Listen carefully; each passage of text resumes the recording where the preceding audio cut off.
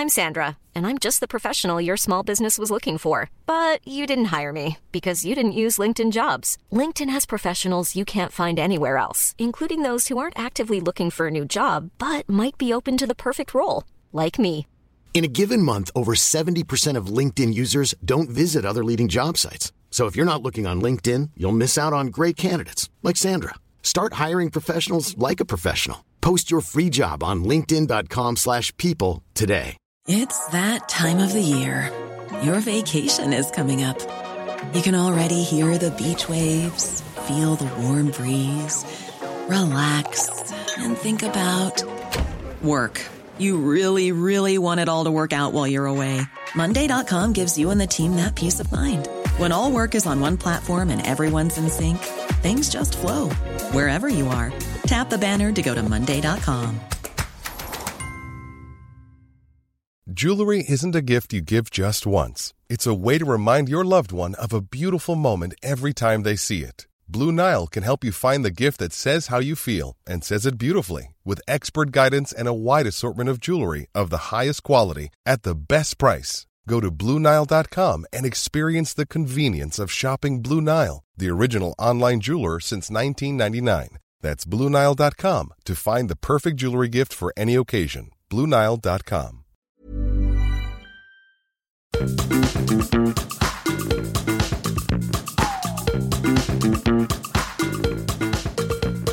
This is Reasons to be Cheerful with Ed Miliband and Jeff Lloyd.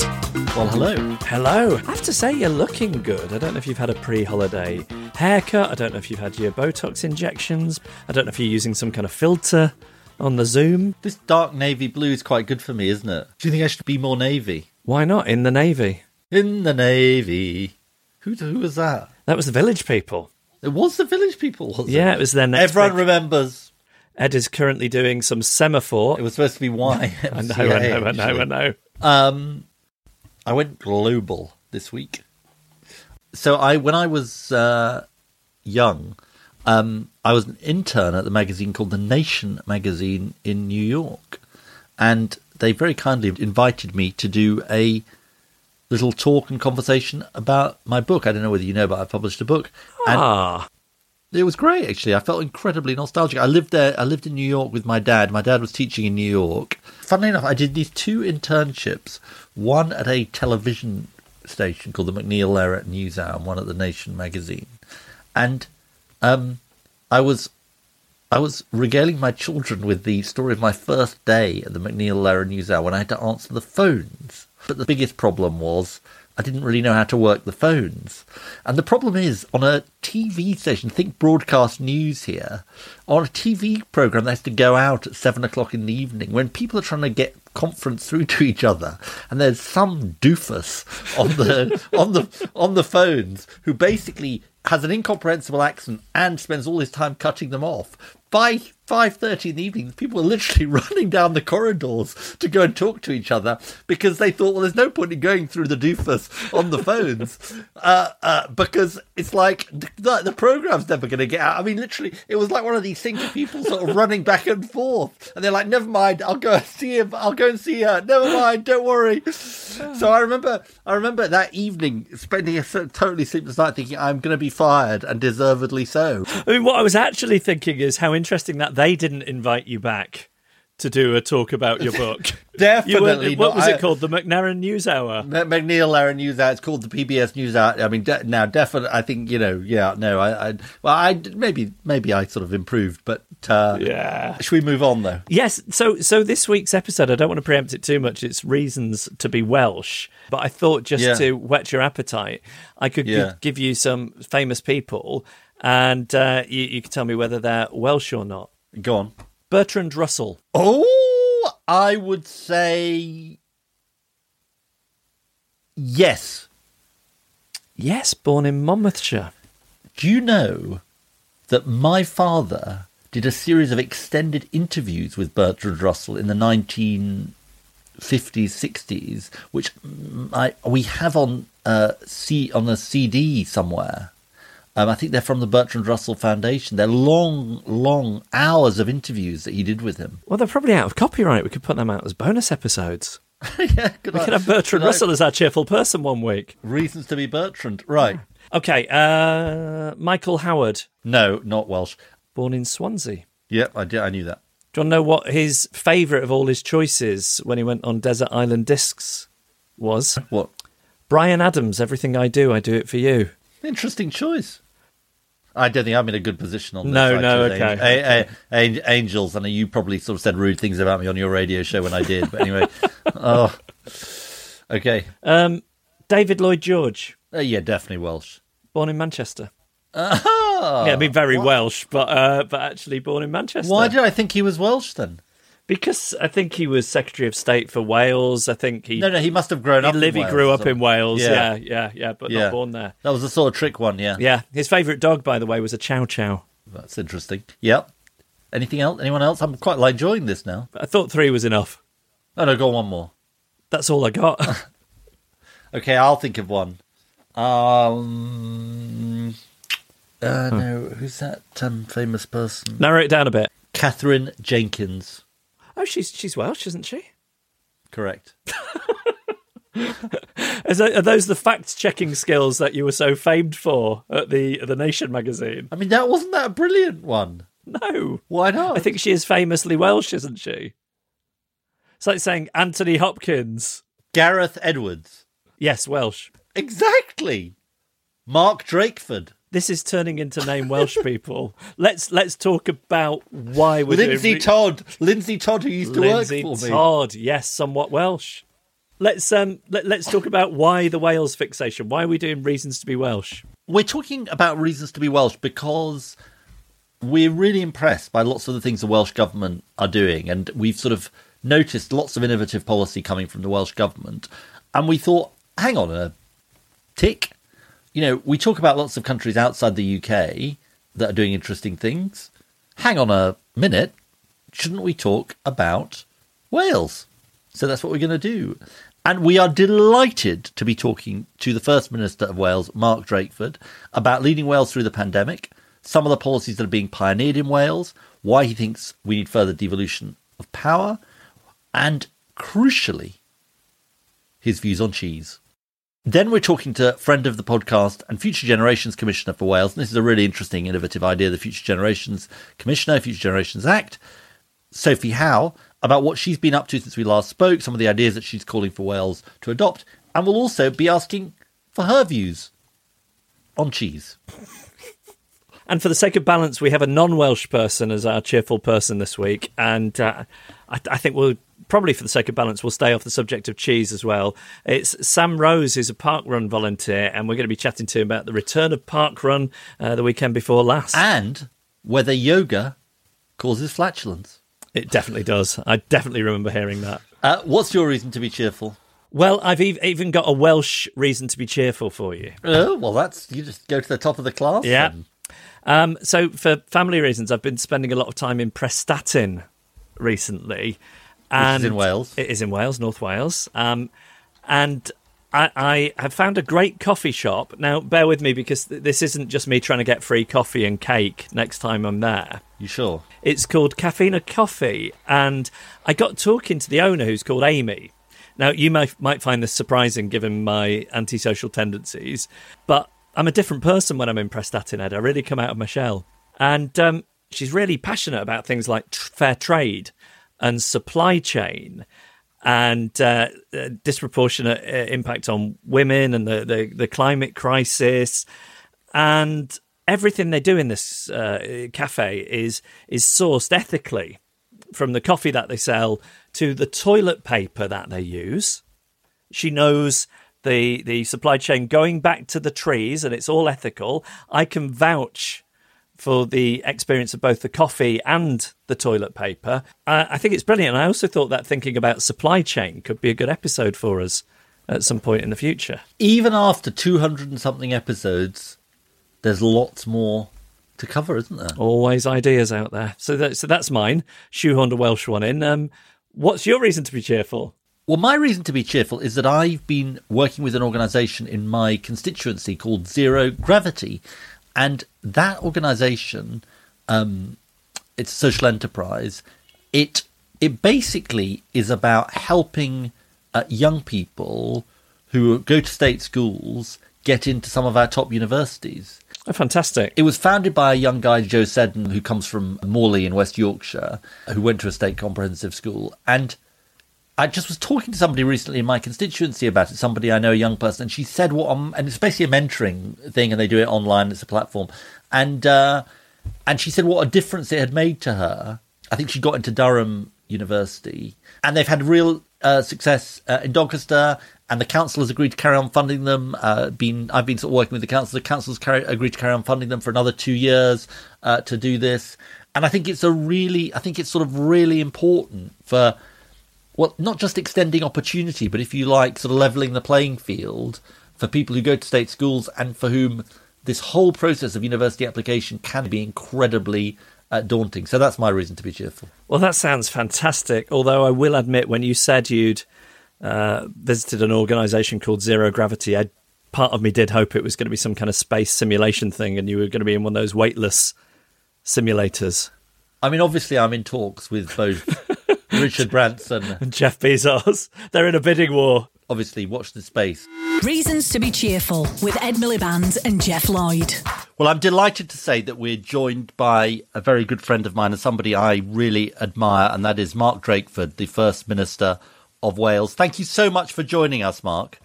Pleasure, Ed. Great to be here. Look, maybe we can just start with you talking to us about what's obviously been on everyone's mind for the last 16 months or so, which is the experience, in your case, of leading Wales through COVID, and what your approach has been to navigating the challenges of the pandemic.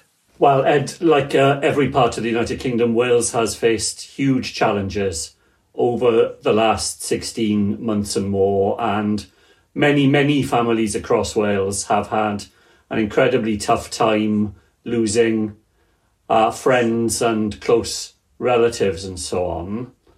The way in which we have tried to approach it as a government is through strong sense of collective approach.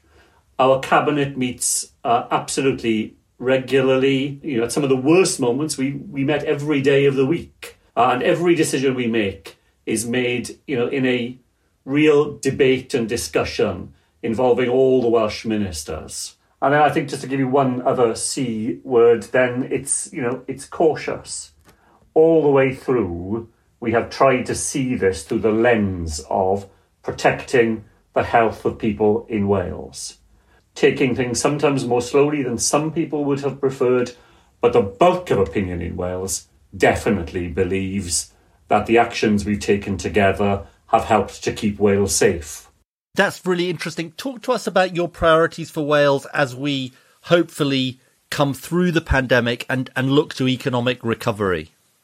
Well, amongst our very top priorities will be to make sure that there is no lost generation of young people here in Wales. You know, the pandemic is tough if you've lived quite a long time, but if you are a 10-year-old child in Wales, this is over 10% of your whole lifetime has been spent in these extraordinary circumstances. And, you know, I remember myself. I came to Cardiff to be a probation officer on the Ely estate in Cardiff, which is still in my constituency. It was the largest council estate in the whole of Europe at the time. And the 1980s were a desperate time for young people growing up in Wales because there simply wasn't hope of a future for them. And we are just so determined in Wales that as we come out of this pandemic, there will be no lost generation of young people paying the price economically for the efforts we've had to make to address the public health crisis. So our young person's guarantee of a job, employment or training is at the forefront of our policy programme. Putting a social partnership bill on the statute book here in Wales. We operate in social partnership. Just as the Cabinet meets to discuss all key decisions, so our Social Partnership Council, our trade unions, local government colleagues, private sector employers, we all sit round the same table together, thrashing out the difficult decisions as a way of crafting solutions to the problems that face us all. Now, we want to get into some of the detailed and incredibly imaginative policy that you're doing in Wales, Mark, but I talked to you a few months ago, and I just really think it'd be useful for our listeners for you to talk a little bit about the arc of sort of devolution in Wales. You've been the First Minister since 2018. You were in the government before that as the Health Minister. Wales has done it differently over the course of the last 20 years or so, hasn't it? And how would you sort of characterise that? Well, the main way, I guess, in which we've done things differently is that we've been a Labour government throughout the whole period of devolution. And that means that, we have the opportunities that brings you to put Labour ideas into practice here in Wales. And when you are in power over an extended period of time, it absolutely does focus everybody's mind on the long-term consequences of the decisions that you make. So we have the Wellbeing of Future Generations Act here in Wales that requires all our decisions to be seen through the lens, not just of their impact in the here and now, but on people who will follow us in generations to come. And I do think that gives you a different sort of mindset, really. It does mean that you're not trying to grab a headline for today and hope that you'll be, in the Ministry of Deck chairs by the time the chickens come home to roost on it. That's an interesting way of putting it. Now, that's a perfect context. In May, you created a new climate change super ministry in the Welsh government. Talk to us about the idea of this climate change super ministry, what policy areas the new department covers, and why you thought that was such an important thing to do. Well, look, alongside the coronavirus emergency and the economic emergency it creates, we have that other emergency that is there in front of us every day, and that is the climate emergency and the impact on biodiversity here in Wales and in other parts of the world. At the start of a new Senedd term, I wanted to bring into one ministry the key drivers of the actions that we in Wales can take in our contribution to combating climate change. So the ministry has housing, transport, planning, energy, and of course environment, all under the one ministerial roof. And at different times in devolution, those four key responsibilities have sometimes been held by four different ministers at the same time. And small as we are, and try as we can to coordinate things, it's not the same as having them all under one ministerial team, being able to maximise the impact that we make across those responsibilities, and in particular to be alert to the crossovers between them, the joins that need to be there, and which, if they are scattered amongst a range of ministers, try as you might, the risks are that things start falling between the cracks, between different teams of officials and different ministerial responsibilities. And just for people to sort of understand some of the practical outputs of both the Future Generations Act, your approach on climate, talk to us about the issue of sort of road spending and the sort of where you've got to on that, because you've taken a decision on that, on the M4 Relief Road, that isn't necessarily the decision that people might have expected or would be the conventional decision. Well, the biggest early decision that I faced as First Minister was a decision on the M4 Relief Road. There are traffic problems around the city of Newport. That is undoubted. And, nothing in the decision was to try and suggest that those problems were not real. But the solution that was proposed was yet another road building scheme, massive in its carbon impact, with all the anxieties you have about, if you build a road, the cars will come. And it was to go through the Gwent Levels, which is a series of sites of special scientific interest, with ancient woodland, with monuments that have stood there for 2,000 years, and the road was going to go through them all. My decision was that the road should not go ahead, that there were economic and environmental reasons that meant that we should find alternative solutions. We have just announced a roads review of the whole of our roads programme. We are moving away from the creation of new roads in Wales. We are going to invest instead in the maintenance of our existing road network. Of course, we will spend money where there are safety considerations, at stake, or where, some road development can actually lower the carbon impact in the round. But we are decisively moving away from the idea that you solve the problem of transport and its environmental impact by building more roads. And we are going to use our money in different ways, maintaining and improving what we already have, shifting money into public transport, active travel, more sustainable ways in which people can go about their life, that dimension of their lives in future.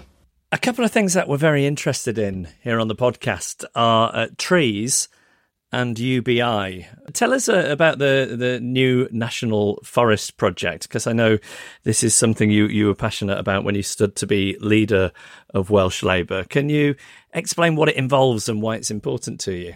Well, we have to inspire people around climate change as well as, worry them about it. It's right that people should be worried, but if that's all we do, then we will never get the sort of collective effort that we need in order to tackle it. So we need to inspire them as well. And we're going to create a national forest where you will be able to walk from the far north to the far south of Wales without ever leaving our national forest. It will be a combination of improving existing woodlands, preserving ancient woodlands, new planting of woodland. It's going to involve a lot of young people who are fantastically cheered up by it all, who come forward with great ideas about how we can make sure that the asset that we will create will be used by people locally as well as by people travelling the whole distance of it. And we know the importance of trees in general, don't we, in being one of the things that we can do in that practical sense to mitigate the impact of climate change, but to do it in a way that gives people heart, gives people optimism about their futures as well. Let's move on to UBI then. You have plans for a pilot in Wales. Where are you up to with that? So we're moving ahead with our plans for it. We have to be realistic about what we can do in Wales. In many ways, what we are planning is a sort of asset-based welfare type experiment using some of the ideas from UBI. I remember listening to the Reasons to Be Cheerful podcast on UBI a while ago.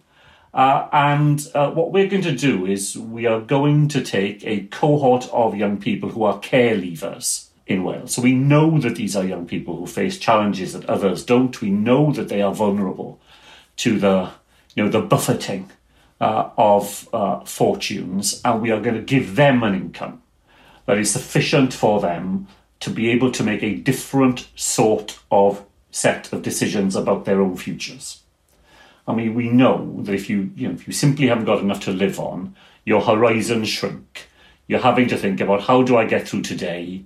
Where will I be by the weekend? How will I manage into next week? And that's about as far as you can think.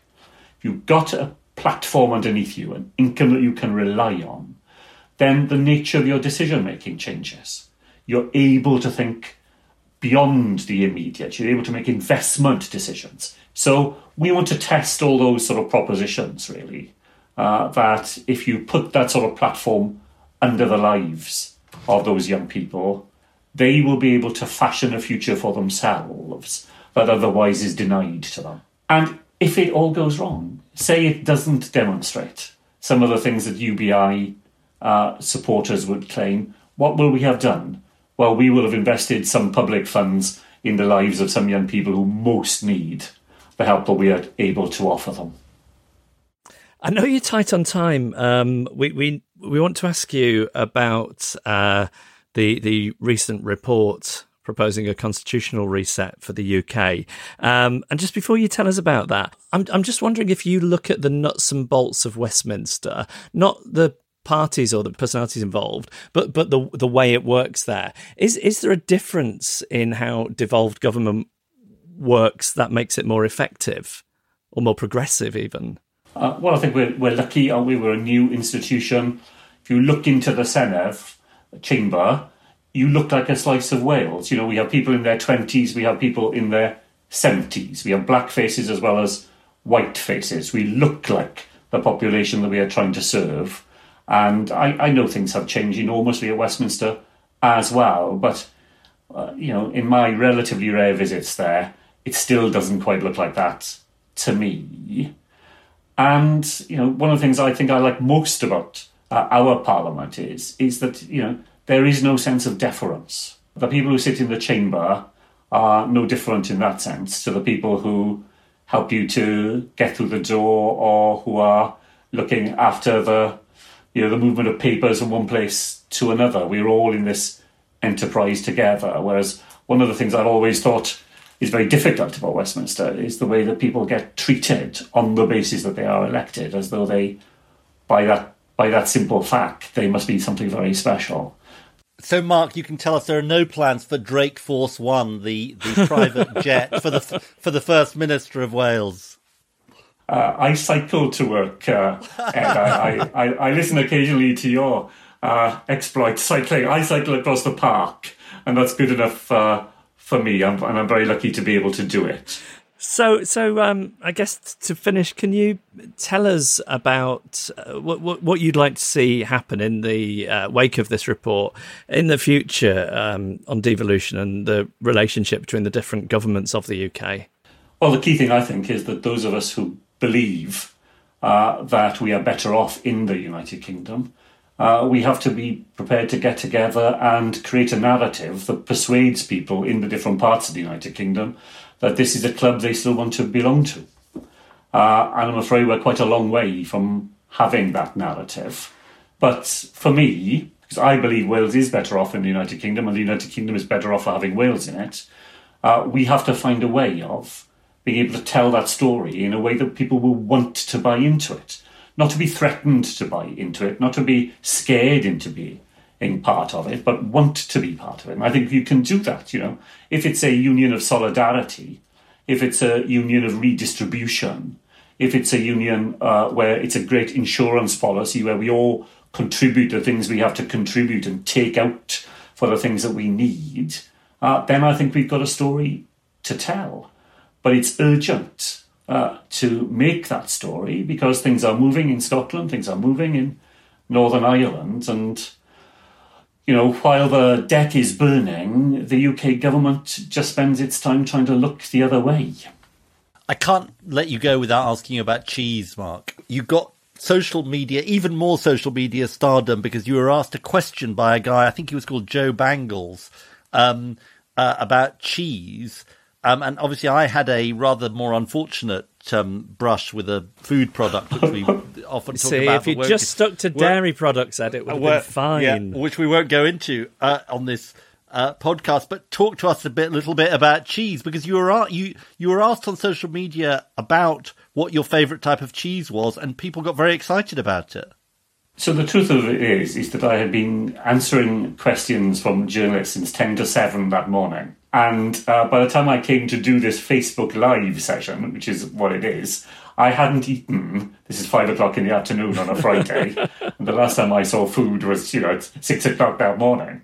And in the middle of a whole series of very, challenging questions, this person just asked me, "What's your favourite cheese?" And I just think I briefly hallucinated, really, through hunger and exhaustion, and just went off on one about what a wonderful thing cheese is, which I do believe, by the way. And thank goodness I remembered that the right answer was Caerphilly. That I found a Welsh cheese somewhere to make sure I'd got that. And you haven't had any pushback from other Welsh cheeses after singling out Caerphilly? Oh, it's much better than that. I get sent cheeses, Jeff.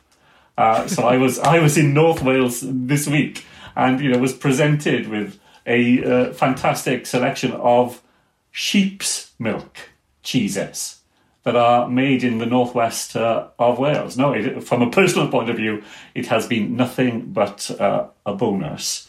And Ed, when we invite you, as we definitely want to the Pontypridd Lido, and it is Lido, by the way, a municipal Lido, fantastic place. When we invite you to come and have a swim there, we'll make sure that there's some cheese waiting for you when you emerge. Well, look, we will definitely take you up on that. And I can tell you, by the way, exclusively, Mark, that nobody has ever sent me bacon my bacon sandwich incident. So I think it tells you that you definitely came off better than I did. Look, Mark Drakeford, it's been an absolute pleasure and a privilege to talk to you. Thank you so much for joining us. Thank you all. Well, for more reasons to be Welsh, we're going to welcome back to the podcast now the Future Generations Commissioner for Wales, Sophie Howe. Hello. Hello. Prynawn da, everyone. It's good afternoon in Welsh. Prynawn da. And I don't know if this was intended to butter Ed up or dent his ego, but you just told us a great story before we started recording there. Yeah, I was just recounting some texts I've just been sharing with a girl called Heather, who was our nanny for a few years. She's from Canada, and it was when Ed was leader of the Labour Party, and she came to me this one day, and she said, "I've been looking on Spotify everywhere for this Ed Miliband. It must be a really good band because everyone's going on about it. So do you know where it is?" So I had to explain to her. She'd been hearing it on the news.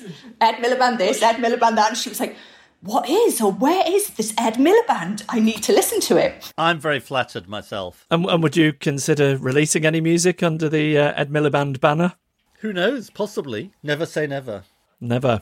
Sophie, it was a couple of years ago we spoke to you about your role as Future Generations Commissioner. And can you just give us a refresher on what the job is, what it involves, and how it relates to the Wellbeing of Future Generations Act in Wales, which people might also need a refresher on? My job was created through the Wellbeing of Future Generations Act, which was passed in the Senedd, the Welsh Parliament, in 2015. And it does a number of things, but I suppose the overarching principle of it is it requires all of our public bodies, so our local authorities, our health boards, the Welsh Government itself, to demonstrate how they're taking decisions in a way which meet today's needs without compromising the ability of future generations to meet their own needs. It does lots of other things, but it also appoints an independent commissioner. That's me. And so my job, as set out in law, is to be the guardian of the interests of the future generations of Wales. Well, what does that task involve then? So a lot of it is about advising and supporting the bodies covered by the Act on how they, take decisions in a sustainable way. And sometimes I suppose it's sort of telling people off and exposing where they're not doing that. So I've got powers to conduct reviews into decisions that have been taken. I often say it's really about kind of calling out the nonsense on behalf of future generations. And it really tries to get to grips with short-termism in politics, which is endemic, I think, whichever country you're in. So give us a school report then. How is the government in Wales and other public bodies, how are they doing on this and the well-being goals especially? Probably off to a fairly slow start because let's face it, this is, challenging the habits of many lifetimes, I suppose. So slow start, I would say, in the first couple of years. But we're kind of really taking off now in the last 2 to 3 years and seeing some really kind of brave decisions and different decisions coming from the government. So over the last 2 months, we've seen the government announce a moratorium on all road building. We're seeing the First Minister of Wales commit to a pilot of a universal basic income. So that's really... We were just talking to him about it. Yeah, so really, really exciting. That's something that I've really been pushing for. We're seeing massive commitments around biodiversity. So the Senedd has been the first parliament to declare a nature emergency. I could go on, but there's loads of really good stuff starting to happen now, which I think is being really prompted by our Act. So the thinking that is behind the future generations is starting to permeate policymaking then? Yeah, definitely. And I think it's from some of those sort of big government approaches and commitments and down to sort of small actions. Just yesterday, I was speaking to someone on Twitter, 2 brilliant women who've set up a social enterprise called the Good Wash Company. So they make hand wash and those sorts of things from Welsh ingredients, and they give a percentage of their profits to charity, do loads of good stuff. And I first met them about 2 years ago and was starting to talk about the circular economy with them. And I was like, So they were like, we're branching out into wash bags. I was like, so what could you use in terms of circular economy in your wash bag? So as of this month, they've just launched from South Wales Fire and Rescue hosepipe wash bags. They're really cool. Go and have a look at them. They've worked with South Wales Fire and Rescue, who have got objectives because of our Future Generations Act to reduce their emissions and reduce their waste. And it's kind of small things like that that's happening. And so it's not just about the waste, it's about the connections that are being made. It's about the fact that the profits from that product will go back into good causes and so on. Oh, that's fantastic sort of example that brings it to life. I want to talk to you about the Fit for the Future programme, which you published earlier this year. And I think Ed wants to go through some of the specifics of it with you. But just more generally, why now at this moment where we're addressing the sort of immediate challenges of recovering from the pandemic? Why is it important to consider and shift our thinking on future well-being? We've been in, that word unprecedented, isn't it? Massively, it's everywhere over the last 2 years, but it has been, unprecedented times. And I think we've all been, in shock and surprised about this global pandemic that has hit us. But I suppose there's something to question as to, really should we have been surprised? Because the risk of a global pandemic has been in the top 10 of the global risk registers for I don't know how many years. So I think that there's something really kind of present at the moment around, how prepared and how active are our governments across the world in terms of anticipating these, shocks. And there's no bigger shock to come, I suppose, or arguably that we're in the middle of if the weather this week has been anything to go by. But there's no bigger shock to come than the climate and nature emergency. And so we need to be saying now, how are we going to rebuild post-COVID in a way which doesn't just, get us out of the mess we're in at the moment, but prevents us from getting into another mess in terms of climate. So I think there's this moment in time now where everything is kind of paused, I suppose, and everyone's trying to recalibrate and think, right, what do we do next? That's the moment in time when we've got to do better things, particularly in terms of climate emergency. And let's talk about some of the specifics in more detail, Sophie. Decarbonising housing, big part of your Fit for the Future programme, National Nature Service. Do you want to say something about those things? We've tried to sort of identify the things, I suppose, which, we've got these 7 wellbeing goals which relate to health and prosperity and nature and cohesive communities and so on. And really what our Act is requiring our organisations, our policymakers and politicians to do is to do the things and make the biggest contribution across each of those 7 wellbeing goals. So in terms of housing decarbonisation, it's a really obvious thing to do because we invest in housing decarbonisation. We have the potential to create 26,000 jobs in the next few years. There's 12% of Welsh people living in fuel poverty at the moment. So we decarbonise their homes. We put money back into their pockets by taking them out of fuel poverty. We help to regenerate communities, and we're helping to meet our carbon emissions targets. There's a massive challenge, however, because we estimate that it's going to cost about £1 billion a year to do that, because Wales has got some of the poorest quality housing in anywhere in Europe, actually. And there needs to be a shared endeavour from the UK government and the Welsh government to do that. And then there's things like the National Nature Service, so really exciting proposals that I've been working on with a range of other partners around how could we create a service which invests in job creation in nature. So things like if for every £1 we invested in restoring peatlands, for example, we'd make about £4.60 back. And it's got the potential to create about 4,000 jobs. And I've got this aspiration for Wales to be the most eco-literate nation in the world. So right from what we teach our kids in school through the curriculum, through to what sort of training programmes are available for young people and all-age apprenticeships and so on. Tell me this. You've been in the role for 5 years now. I mean, I'm struck about how effective I think you've been, and the general perception is that you've been. How have you achieved that, would you say? I suppose being the first, that's a privilege, isn't it, in that you get to sort of form the role yourself. But I think, people could play it in different ways. So I'm sure you could have a Future Generations Commissioner in the future who sees their role as doing lots of kind of foresighting and, future trends and scenarios and predictions and all of those sorts of things. And that would be entirely valid. I suppose I've taken a different approach, which is for purposes of my office, to highlight the big issues and challenges facing future generations, to challenge and support public bodies to act on them. Significantly, the third one, to build a movement. And this is where I think we've probably been the most successful. I mean, one of the really interesting things, so the CBI in Wales back in 2017 were in the media saying that, how terrible I was because I wanted to stop a big motorway being built and, it would be a terrible threat to the economy and that I should get with the programme and so on.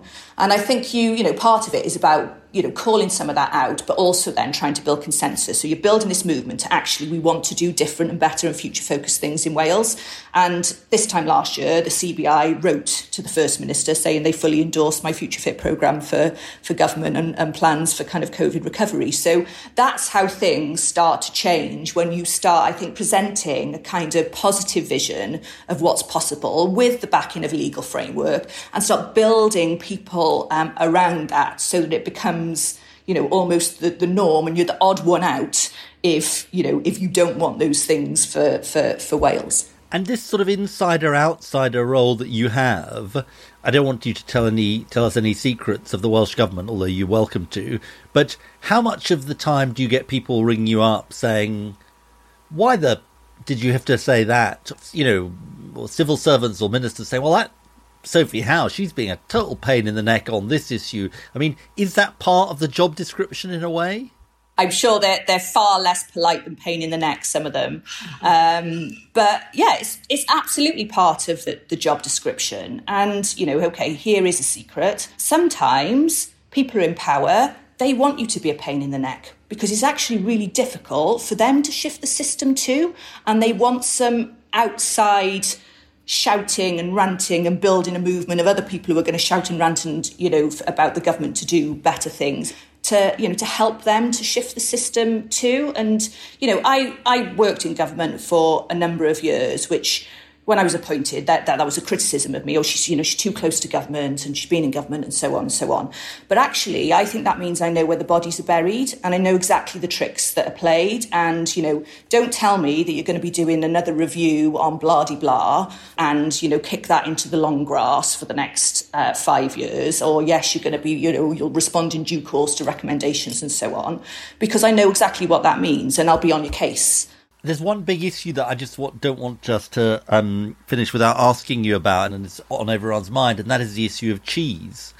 The First Minister gave a now infamous interview about Caerphilly cheese. Well, that he loved cheese, and B, Caerphilly was his favourite cheese.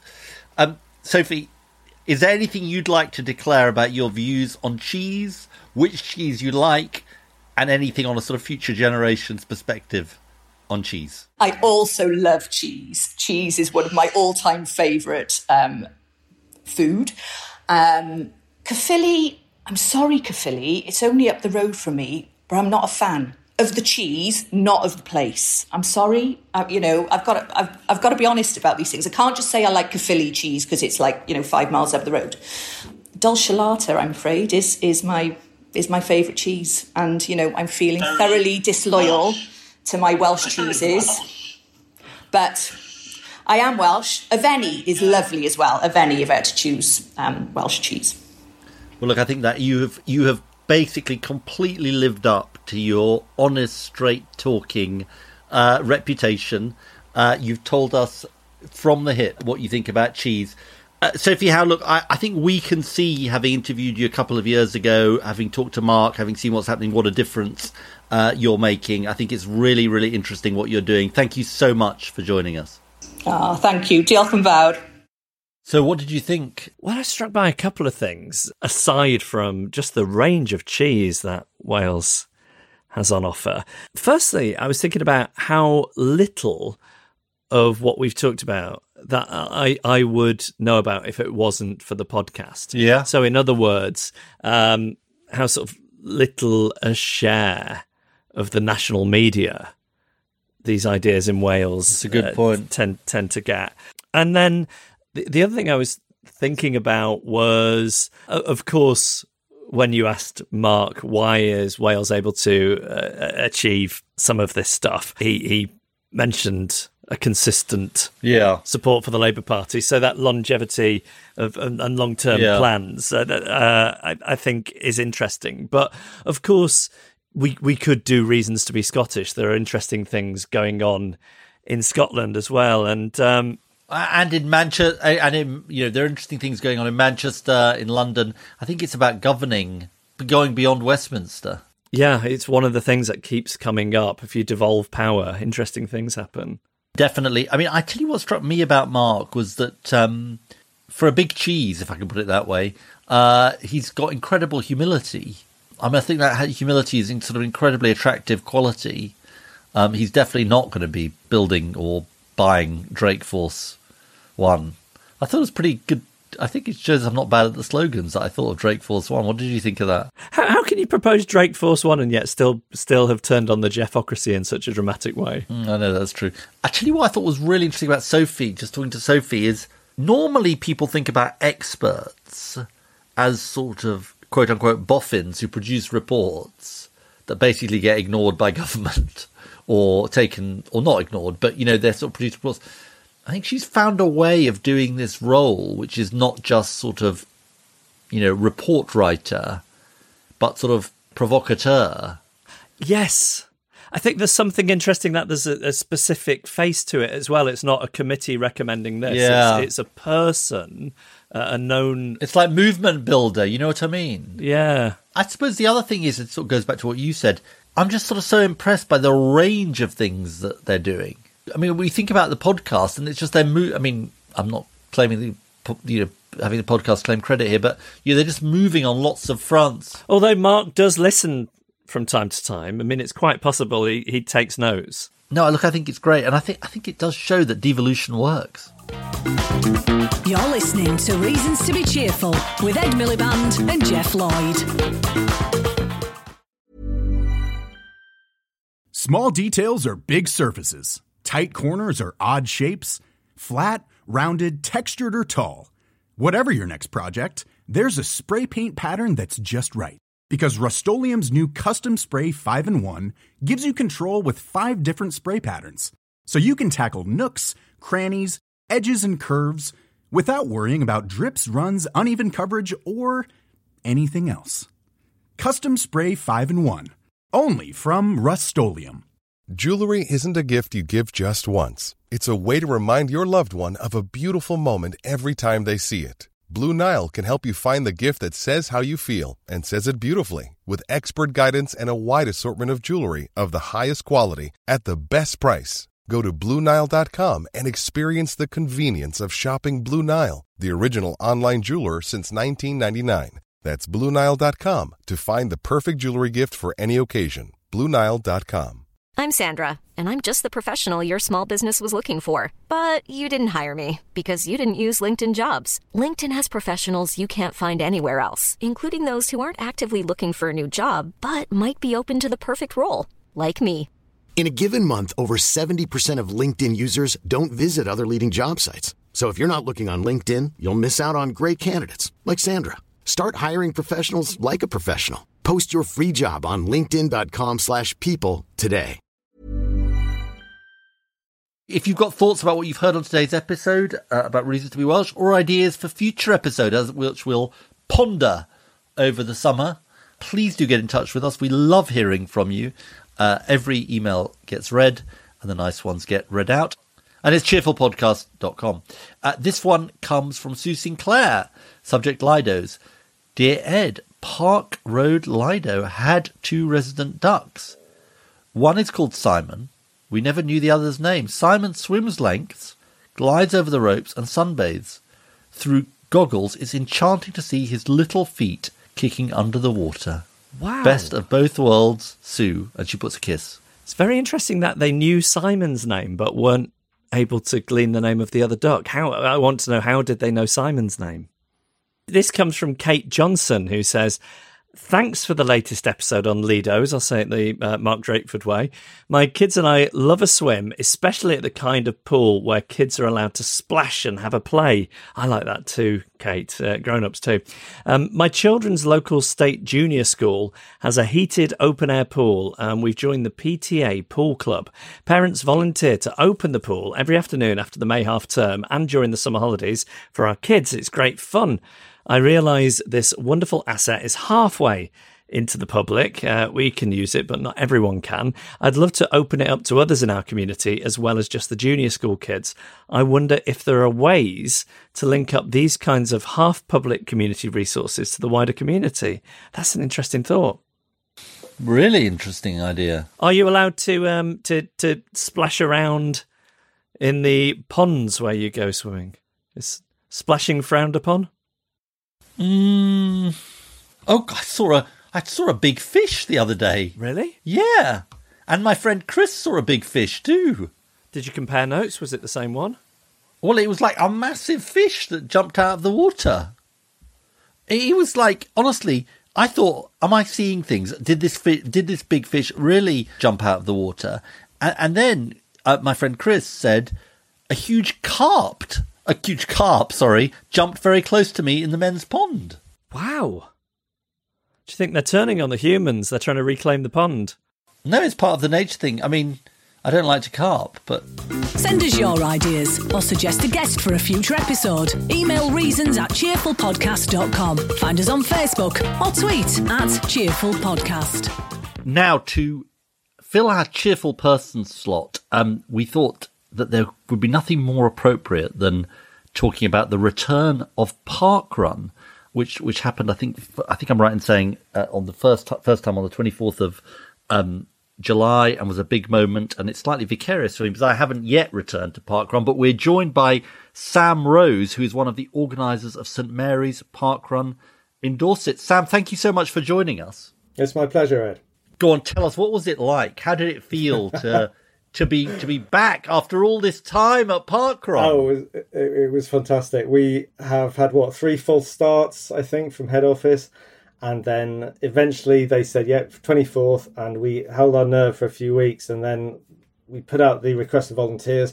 And volunteers started flooding back in saying, we want to get involved. Because you obviously can't do a Parkrun without the volunteers. And we started telling people locally as well. But didn't want too many because we're quite a small course anyway. And then eventually we got to the day, and it was a bit misty, a bit rainy.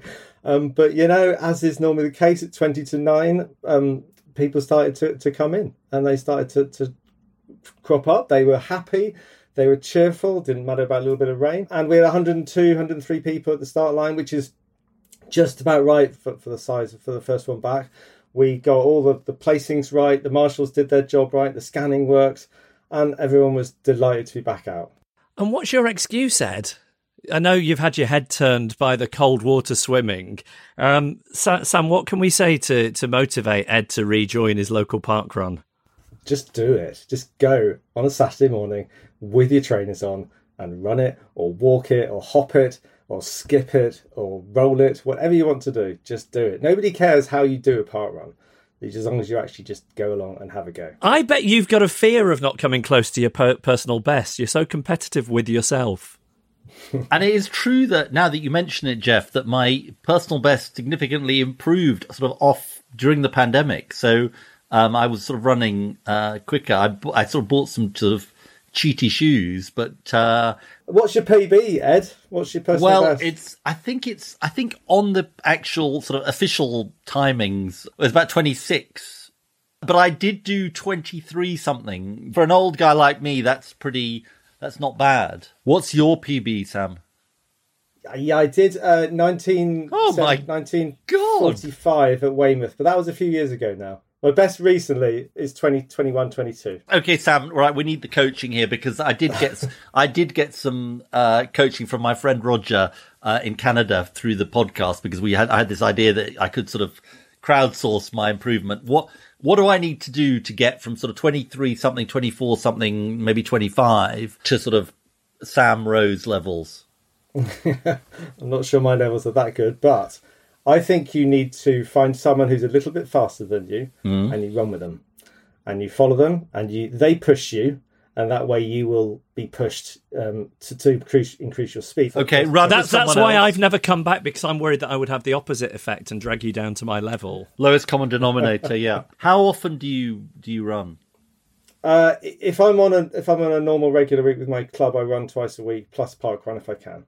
And do you do other exercise? I do yoga on a Monday night, and which is great actually for flexibility and strength and core strength. What else do I do? I do paddleboarding when I can and when the weather's good. That wouldn't go well for you, Ed, on a paddleboard. Jeff, it wouldn't go well. Jeff, that's a viral video waiting to happen. Another one. I've got this image of us, Jeff, doing like Zoom yoga together as a sort of midweek way of us when we're not doing the podcast.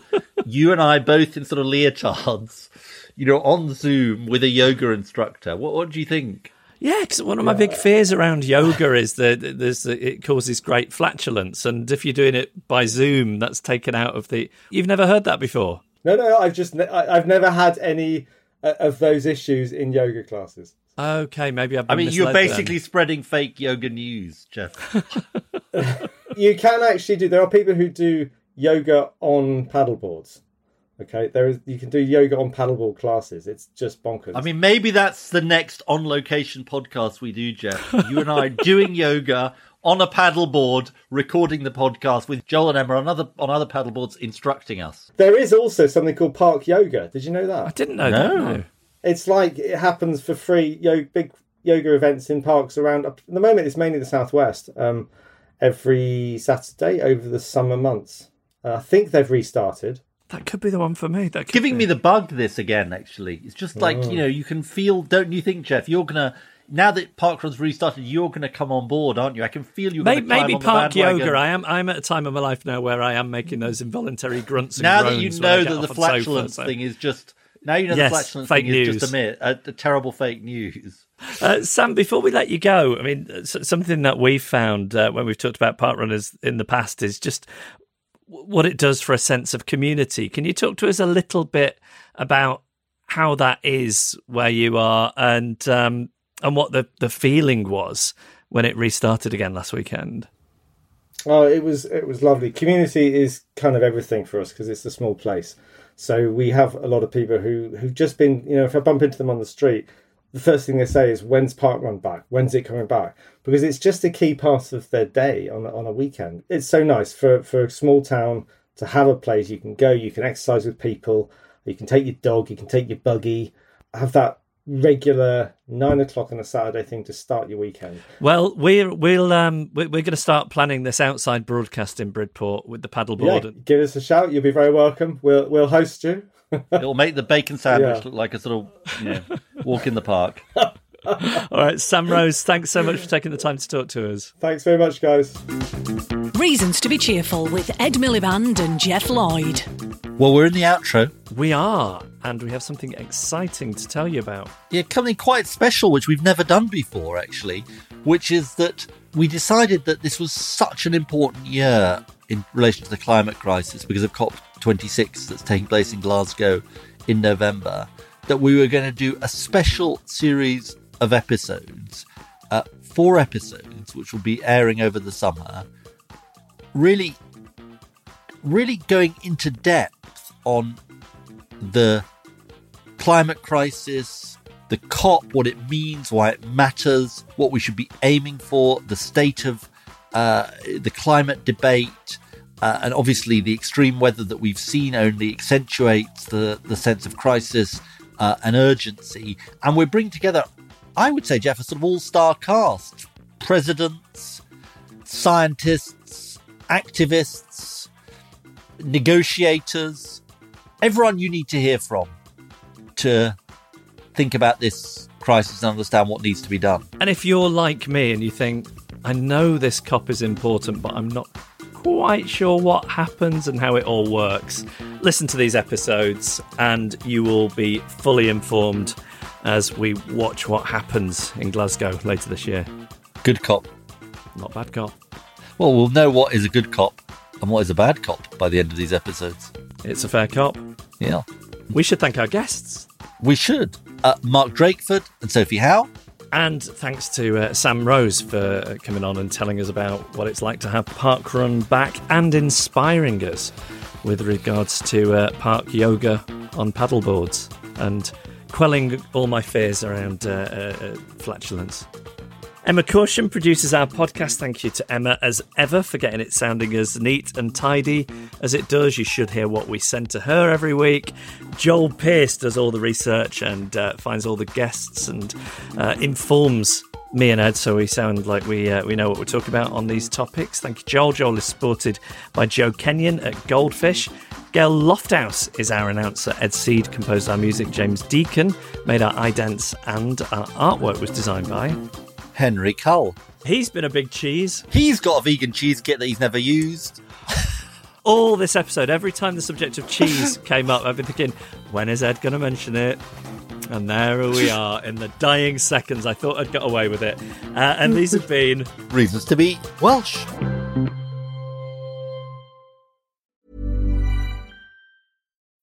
When you need mealtime inspiration, it's worth shopping Kroger, where you'll find over 30,000 mouth-watering choices that excite your inner foodie. And no matter what tasty choice you make, you'll enjoy our everyday low prices, plus extra ways to save, like digital coupons worth over $600 each week. You can also save up to $1 off per gallon at the pump with fuel points. More savings and more inspiring flavors make shopping Kroger worth it every time. Kroger, fresh for everyone. Fuel restrictions apply.